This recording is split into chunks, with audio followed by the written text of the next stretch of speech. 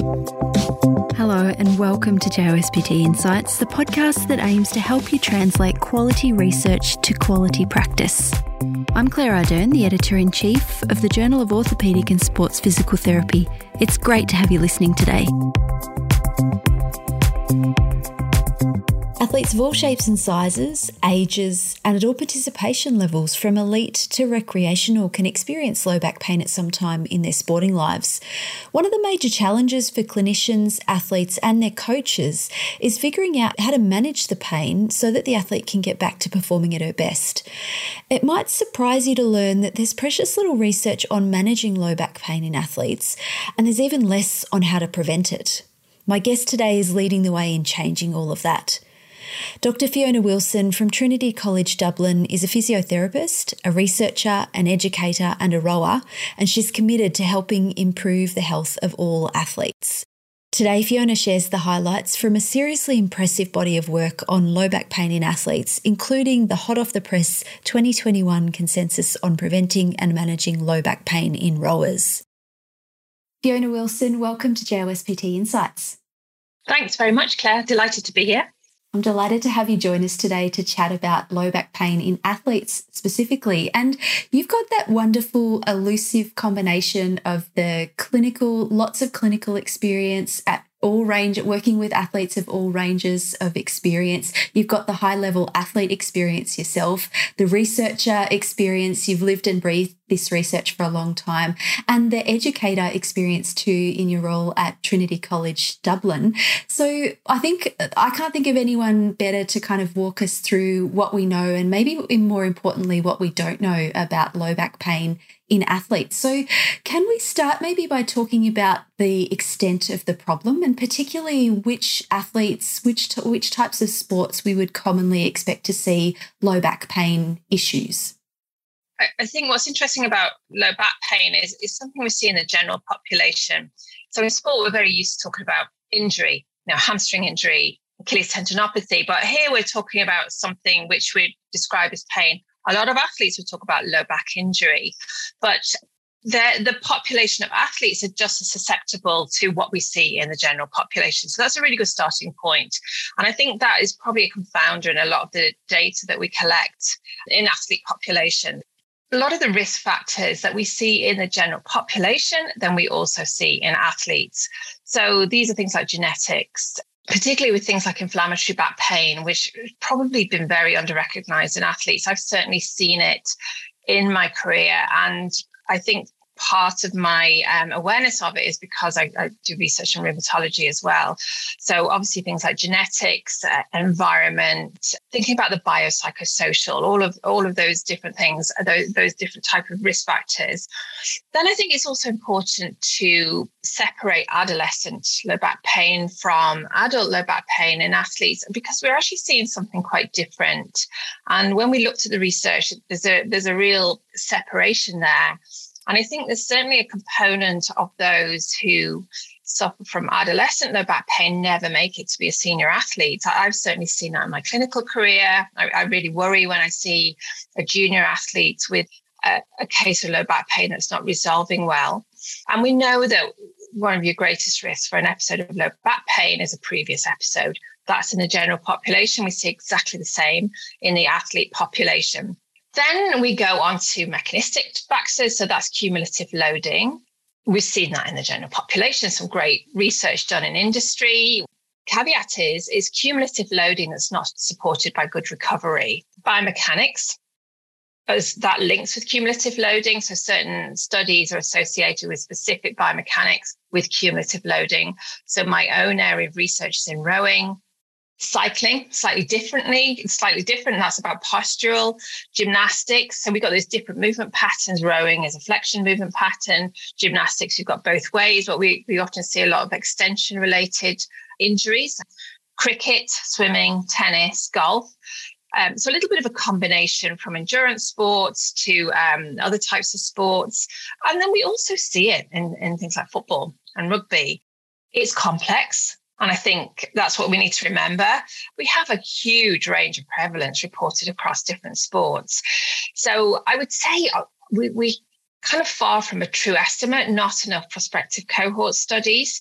But I would say it's very common. We probably don't know the true prevalence. We don't know what athletes are never getting to become an adult athlete.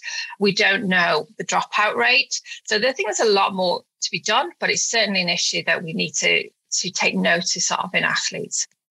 How do we kind of think about this distinction, or maybe it's not a distinction, between low back pain and back injuries in athletes? And I'm thinking particularly of, say, the cricketer, the fast bowler with a spondylolisthesis, or a rower who has been doing a lot of rowing, not a lot of recovery, and is just saying, look, my back is sore. So that kind of acute onset of pain versus the cumulative, I can't really put my finger on exactly when it started. How do you distinguish between those two?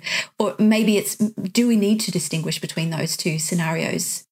I think in athletes, there's a lot of pressure on us to do that, because every athlete wants to know what is wrong with me.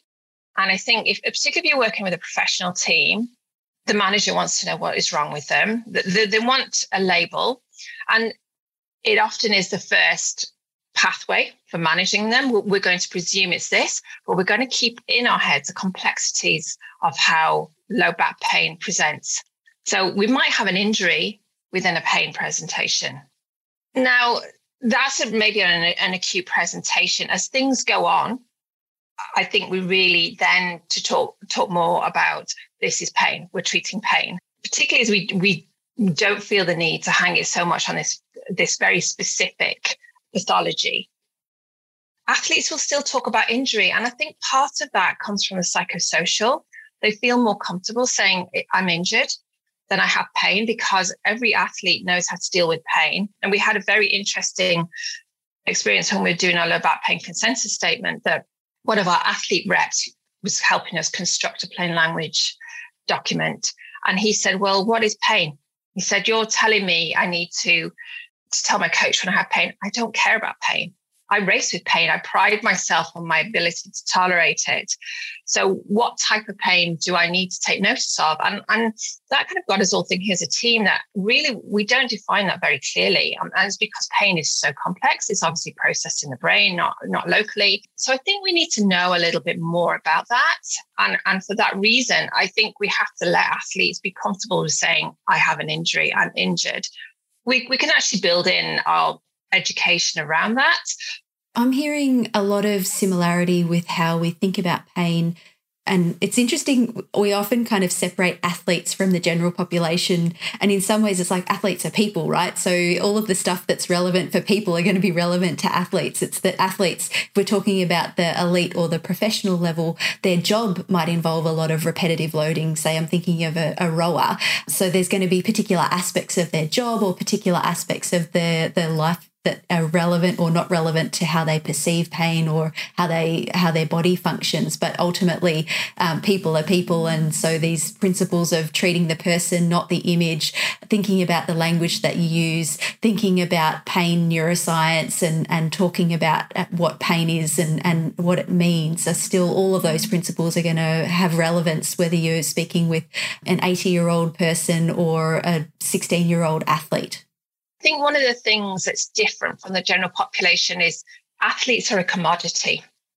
In the general population, if you have work-related pain, across most of the world, we have legislation, which means that you can't sack someone because of that. In fact, generally you'll compensate them or you provide an environment where they can keep going and you provide support. In an athlete, we don't do that. So if they have work-related pain, an injury, then they are no longer fit for work and they are let go. And athletes know that very well. So that changes the way they frame their pain. And in our qualitative study, a lot of them expressed that. They knew they were a commodity. One of the athletes described their coach as someone who saw a team as a box of eggs. You throw 12 eggs against the wall and you keep the ones that don't break. So that's embedded in them and how they report their pain. And that's one of the things that makes it quite difficult to manage low back pain in athletes, in that there's a culture of concealment. A lot of it is similar to the general population, but their environment is different, how they can disclose it, how they see themselves fitting in. and how they're valued. It's interesting. And as clinicians, we're kind of getting our head around how we deal with that and how we get them to be more open about disclosing their back pain, how we get coaches to understand. It's quite, when we published that paper, I got kickback from some coaches who said, yeah, right. But, ultimately, I don't want someone who's broken. Like if they tell me they've got pain, then I'll drop them. They actually mirrored what athletes were saying to us. What we know about back pain, if you can respond quickly, if you can deload quickly, then actually you're going to manage them. You're going to keep your talents going. But it's a huge mindset change for some coaches. Yeah, absolutely. And I like the idea of mindset, changing mindsets of coaches, of athletes, of clinicians, kind of everybody who's around the athlete or who's around the patient, changing that mindset about how we think about injury, how we think about pain, and how we think about managing it.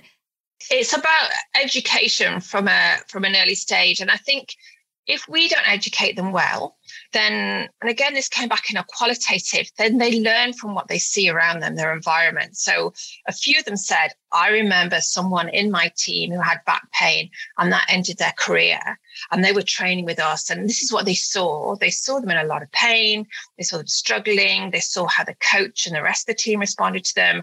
And they said, I don't want to be that person. So that's up to us to educate them about what low back pain is to normalize it. I think that's really helpful, and particularly I've seen in our rowing population. And that doesn't mean, that's not talking about it being inevitable that you're going to get injured. It's a normal response. You load your spine when you're rowing. You will feel the result of that loading, and that's part of you building up. And sometimes if you don't recover properly, the result of this cumulative load is that you might get some pain. And then we deal with that.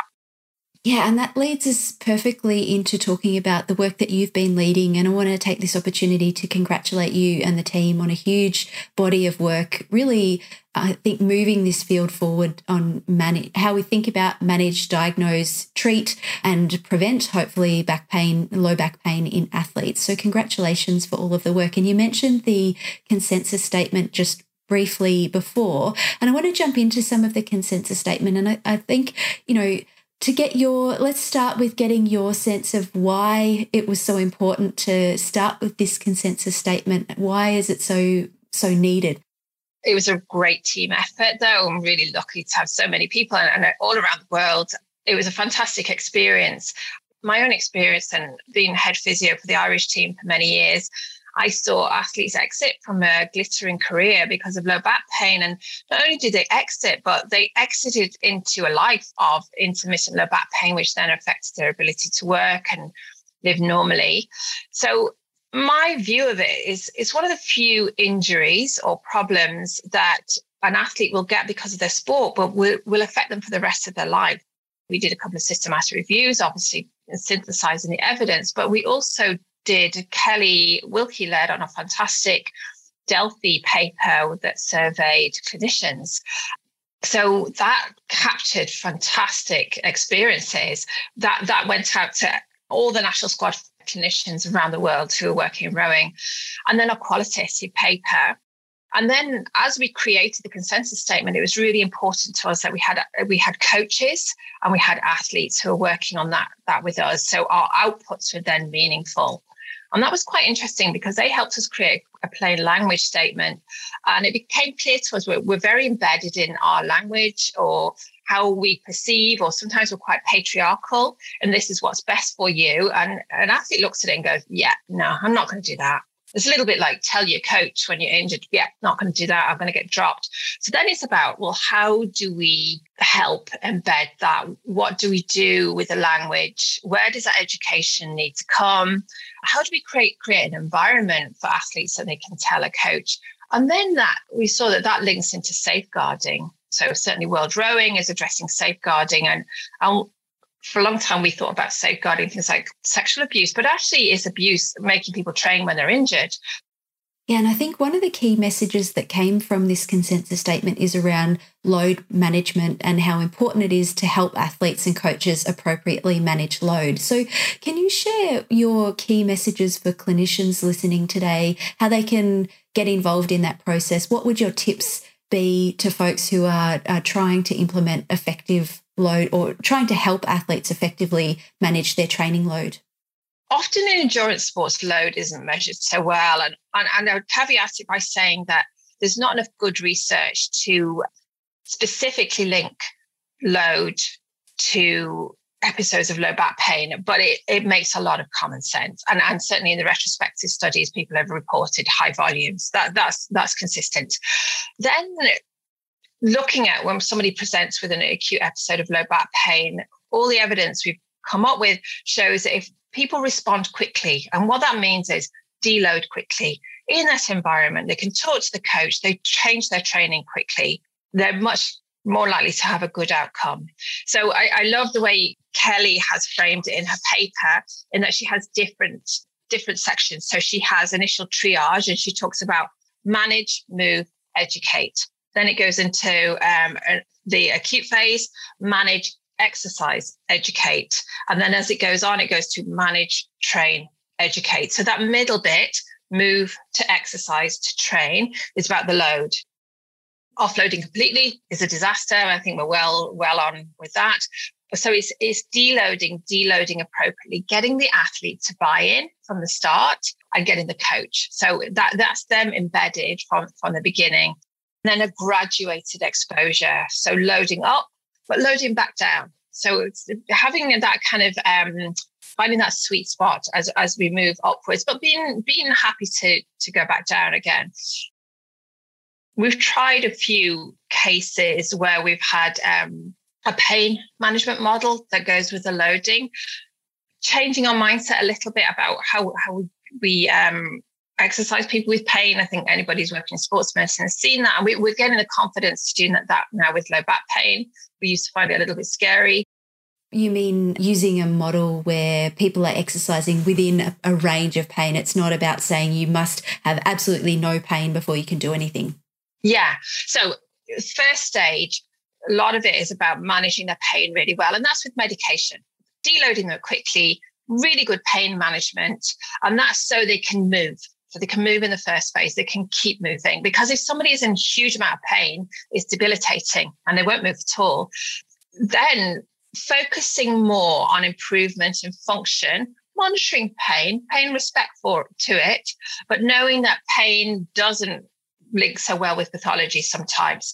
So what we've tried is a graduated return and then mapping their pain as they go along. Simple Excel spreadsheets work for me. They get an athlete's, Google sheet on their phone, and they just, for each little session, they're going to put the pain out of 10. And I like to see that it doesn't move above 4. And then we map it, and then mapping it against things like their sleep quality, profile of mood states. They're just little numbers, little smiley faces they can stick into a Google sheet, and monitoring them that way. I think it's a really good education tool for them if they're filling it in, because often they can say, oh, look, my pain's up today, but look how badly I slept last night, or I'm feeling a bit low today, or female athletes, maybe I'm premenstrual, or actually my nutrition's not been good. As well as being useful as a clinician, as you load them back up, it can also be useful for them to understand themselves. Nice. Now, the other part that I'm thinking about too is that physiotherapists or physical therapists listening might be thinking, okay, I've got some manual therapy techniques, I've got some specific exercise as opposed to kind of sport exercise techniques. What do we know about where's the research guiding us there in terms of how much kind of therapy is involved here versus how much is it more about managing load? So it's a little bit of both.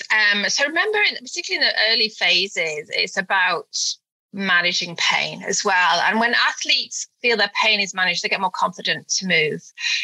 And we often have this discussion amongst the gang of us who work with international rowers, is that we are all trained in manual therapy and we all use it. And certainly when we're away at the World Champs or on training camps, we would all use it as an adjunct to exercise.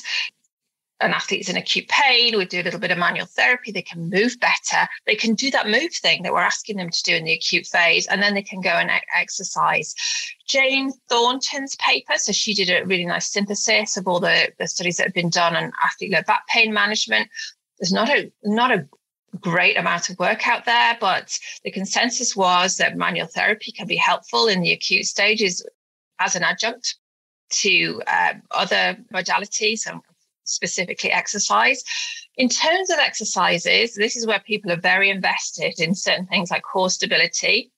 There's no specific exercise that is better than others.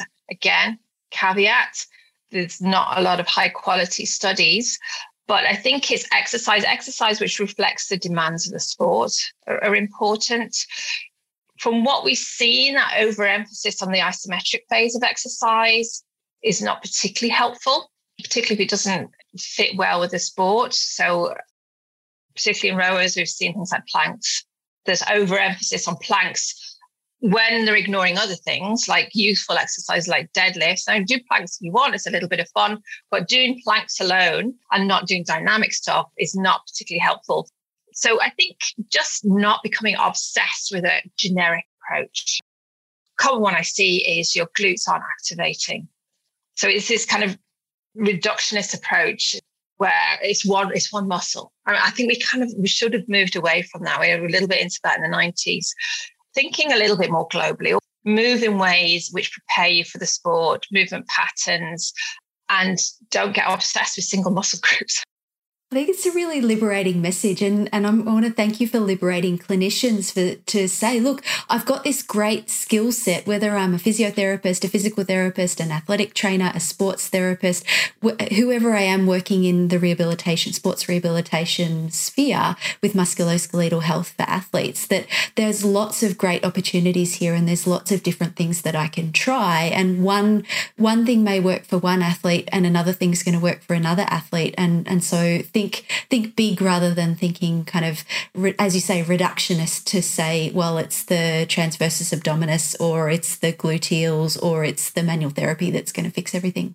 Yeah, and it's about respecting the skill of clinicians. That Sackett model, that came out a long time ago.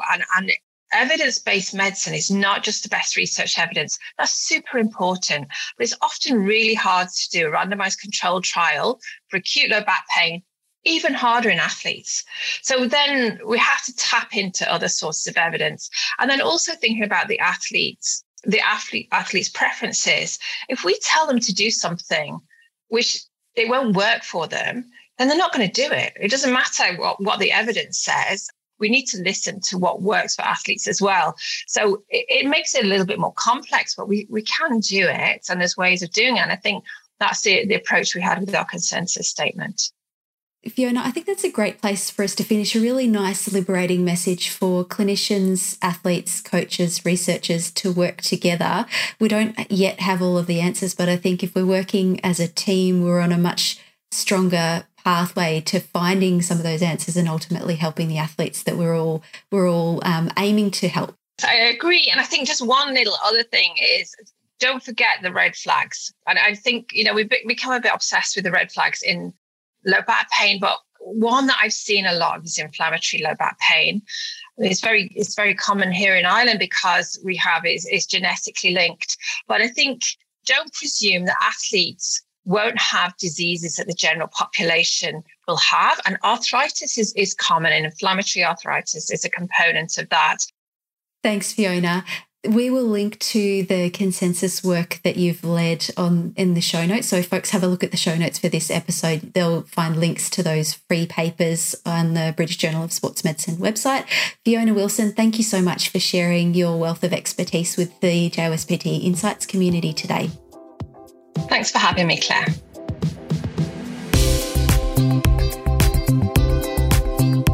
Thanks for listening to this episode of JOSPT Insights. For more discussion of the issues in musculoskeletal rehabilitation that are relevant to your practice, subscribe to JOSPT Insights on Apple Podcasts, Spotify, TuneIn, Stitcher, Google, or your favourite podcast app. If you like JOSPT Insights, help others find us. Tell your friends and colleagues and rate and review us. To keep up to date with all the latest JOSPT content, be sure to follow us on Twitter, we're at JOSPT, and Facebook, we're JOSPT Official. Talk with you next time.